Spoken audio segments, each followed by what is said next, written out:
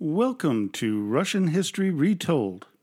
Today, we have a special episode as part of a cross-promotion this podcast is doing with History Daily. I'm going to play an episode they did a few years back that I think you will enjoy. It's called Laika, the Space Dog. At History Daily, they do daily history daily. Every weekday, host Lindsey Graham, host of some of the most popular history podcasts like American Scandal and American History Tellers, takes you back in time to explore a momentous moment that happened on this day in history. Whether it's to remember the tragedy of December 7th, 1941, the day that will live in infamy, or to celebrate that 20th day in July 1969 when mankind reached the moon, History Daily is there to tell you the true stories of the people and events that shaped our world one day at a time.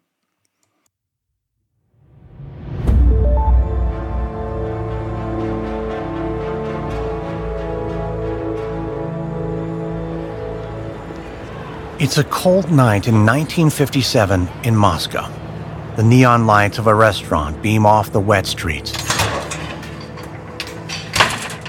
In a dark alleyway, a young employee in a dirty apron exits out the back door.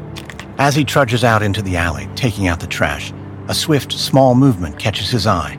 It's a stray mutt. The man watches for a moment as the dog chomps on a chicken bone from an overturned garbage can. The dog stops eating, lifts up her head, and stares the man down. The restaurant worker tries to shoo her away, but the dog won't budge. So he steps over her, picks up the overturned garbage can, and empties his pail inside. As he puts the lid back on the can, he notices the dog's ribs. It's clear she hasn't eaten a good meal in ages, and she's in rough shape. But there's plenty of food inside, the man thinks. So he goes back to the kitchen to look for scraps.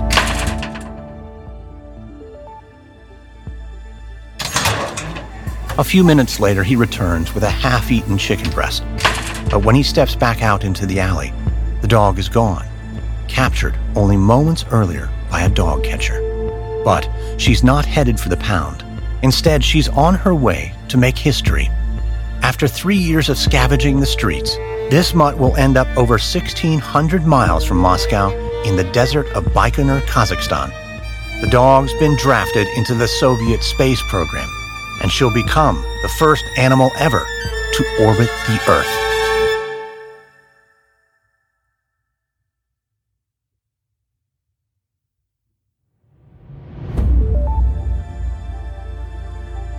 From Noiser and Airship, I'm Lindsey Graham, and this is History Daily.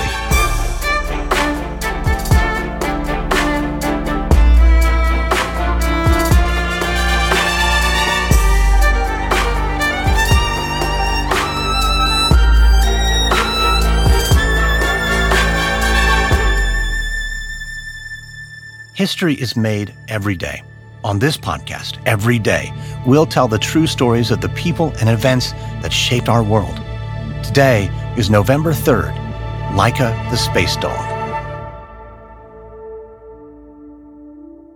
It's October 1957, and a cold wind blows over the choppy steppe of the Baikonur Desert, whistling through the scorched remains of rockets that never made it into space.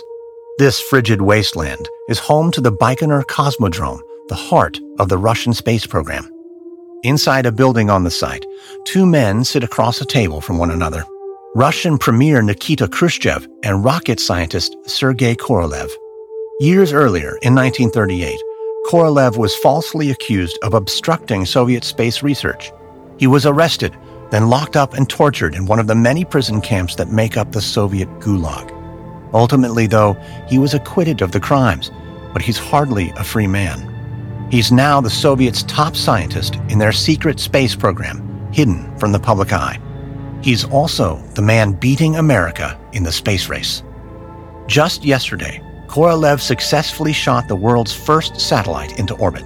Sputnik 1's launch and successful orbit is sending shockwaves through the West, and tensions between America and Russia are growing as the two countries make space the newest front in the Cold War. Since World War II, the Soviet Union and the United States have poured billions into rocket technology. And it's not just for national pride. many see the domination of space as a distinct military advantage. But with the unmanned satellite Sputnik, the Soviets got into orbit first. Already plans are in motion to get a Soviet cosmonaut there next. But at this stage, no one quite knows how a human will function in orbit. At their meeting, Khrushchev informs Korolev that in light of Sputnik 1's success, he wants another launch. He wants it to coincide with the 40th anniversary of Russia's Bolshevik Revolution on November 7th, and he wants it to be spectacular. Khrushchev's order gives Korolev only weeks to prepare a second launch, but it can't be a mere repeat performance. This Sputnik mission will be different. One of its primary objectives is to help determine how living creatures fare in orbit, and a small female dog will be the test subject. Launching a rocket into space is a type of mathematical gymnastics. Precision and balance are required. Every decision is a trade-off, including the size and weight of any passengers. The lighter the payload, the less fuel the rocket will require. The Soviets chose female dogs to go to space because they're smaller than chimpanzees, smaller even than male dogs, but more camera-worthy than gerbils or mice. Laika, the stray snatched from the streets of Moscow, is the ideal weight, 6 kilograms or 13 pounds. But there's another reason strays were chosen instead of well-bred dogs. Their scavenging lifestyle gives street dogs like Laika exposure to Moscow's harsh winters and scorching summers, which make them more resilient and adaptable, or so the Soviet scientists hope. One thing is certain. Training strays is cost-effective, and the leaders of the financially strained space program are looking to save money anywhere they can. For the dogs, the training is rigorous, including intense obedience and passivity tests. Dozens of dogs fail, but Laika passes with flying colors. Then the dogs are subjected to terrifying and deafening simulations of liftoff and spun in a centrifuge to emulate launch and gravitational effects. When it's her turn in the revolving contraption, Laika's pulse doubles and her blood pressure spikes. Still, Laika shows promise. She seems resilient and adaptable. Even the dog's kennels become a test, as Laika and the other canine candidates are kept in increasingly smaller cages to accustom them to the cramped quarters they'll encounter on their trip to space. Many dogs panic, uncomfortable with the confinement. They'll acclimate or be cut from the program. At each stage of the training, the number of candidates drops, but Laika continuously adapts and quickly wins the favor of mission scientists. One of the most demanding challenges for the dogs is the change to their diet. Laika is forced to eat jellied chow. In a weightless environment, it's easier to serve than typical food, but not all dogs accept it. Those that can't are cut as well. By the end of the trials, the scientists narrowed down their selection to just 2 dogs, a small white fluffy mutt named Albina and Laika. Meanwhile, Sergei Korolev's Sputnik 2 is ready. Korolev also has a launch date, November 3rd. To study and document the first animal in orbit, Korolev has armed the spacecraft with radios, telemetry systems, and transmitters to feed biological data back to Earth and measure cosmic rays and solar radiation. He's also mounted a television camera to watch the first space dog on her mission in real time. The only thing left now is to choose which dog will go into orbit. Between Laika and Albina, the mission scientists still favor Laika, but the decision is not easily made. Sputnik 2 is a suicide mission. The scientists know Laika will not return. The objective is for Korolev to monitor and measure life signs in space, not to attempt a safe return to Earth. Dr. Vladimir Yazdovsky, one of the mission scientists, trained with Laika. For Yazdovsky, the idea of sending her up to her death is heartbreaking. Laika is one of the friendliest, sweetest dogs in the program. It's not fair, Yazdovsky thinks. Laika didn't sign up for this, but the mission will be a go, regardless of what is fair or not. Then, only days before Laika's launch, Dr. Yazdovsky has an idea. He puts Laika into her cage and drives her to his home.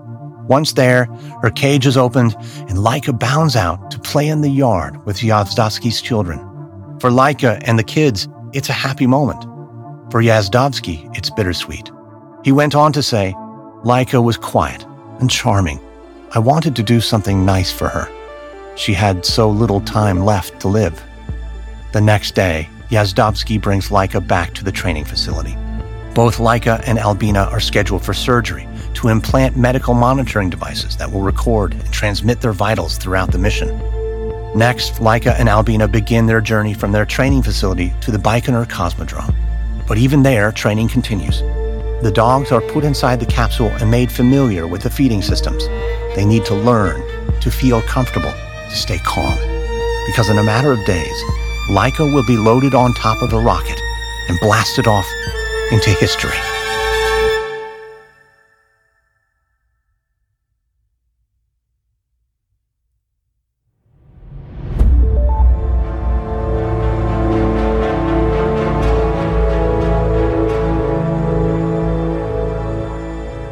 It's October 31st.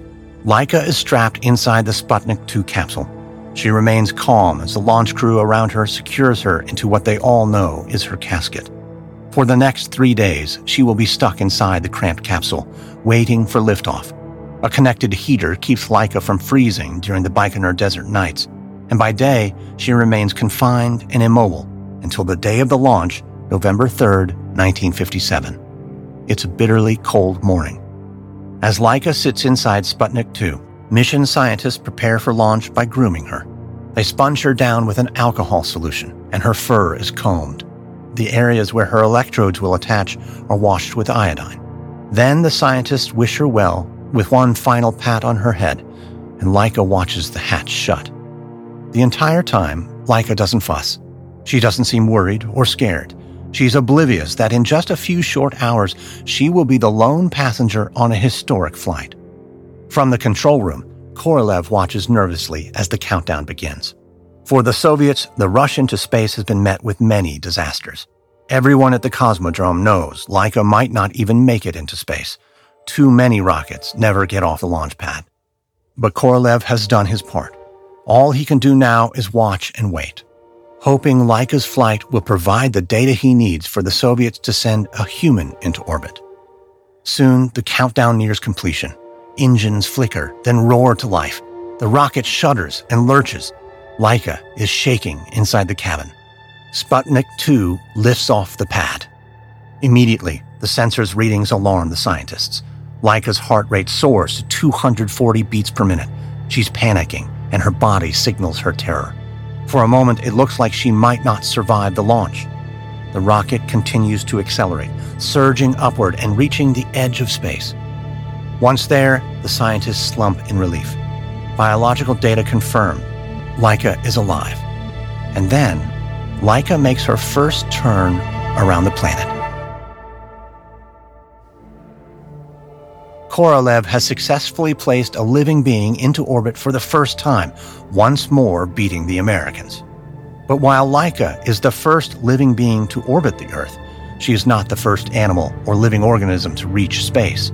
The Americans have shot fruit flies and rhesus monkeys into space. None returned alive. The Russians sent 2 other dogs into space prior, but none were like Laika, the first to orbit the Earth. Still, despite Korolev's success, Laika's flight hasn't gone according to plan. In the process of separating the Sputnik 2 capsule from the rocket, the thermal insulation tore. The thermal control system can't cope. The cabin's temperature is rising. Laika started the day on the freezing Kazakhstan steppe, but now the capsule's interior thermometer is reading 40 degrees Celsius, over 104 degrees Fahrenheit. The scientists monitoring Laika are worried. It has taken 3 hours for her heart rate to settle from launch, much longer than it took during ground tests. In all her training, she was never in a weightless environment.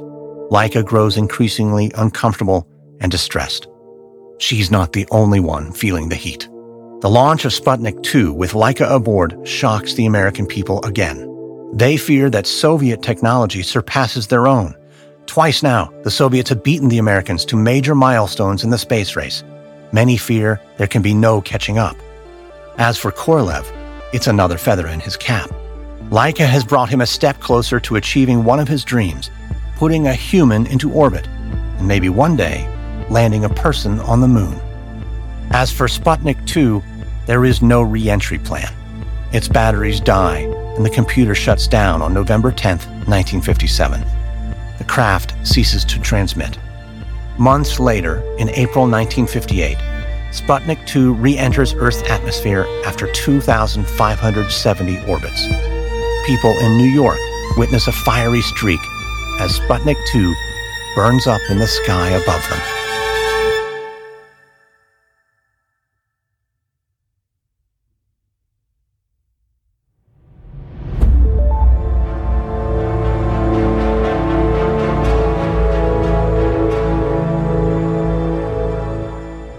After the launch, the Soviet press claims Laika survived 4 days in orbit before she died from overheating in the cabin. They claim her death was peaceful and painless. But decades later, the truth will be revealed. 4 hours into Laika's mission, she struggled as the cabin heated up. Somewhere between the 5th and 6th hour, the heat was too much and her organs began to give out. 7 hours into the flight, Korolev and the scientists stopped receiving signs of life. At the time, there is no controversy over the death of Laika in the press.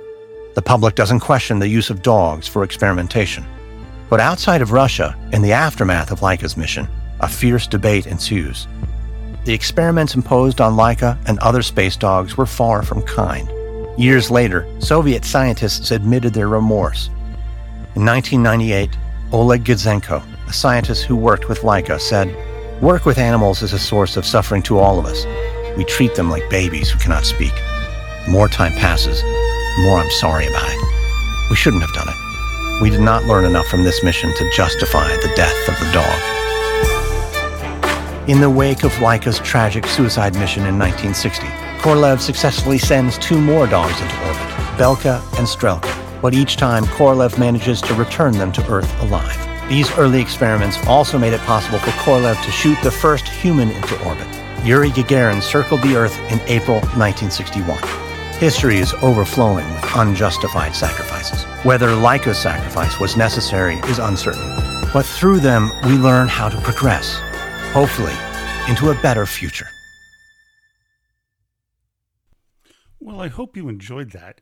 Join me next time when we have a regular episode, but it's a special one, and it's an interview with the author of Before Evil, Young Lenin, Hitler, Stalin, Mussolini, Mao, and Kim, Brandon Gaucher.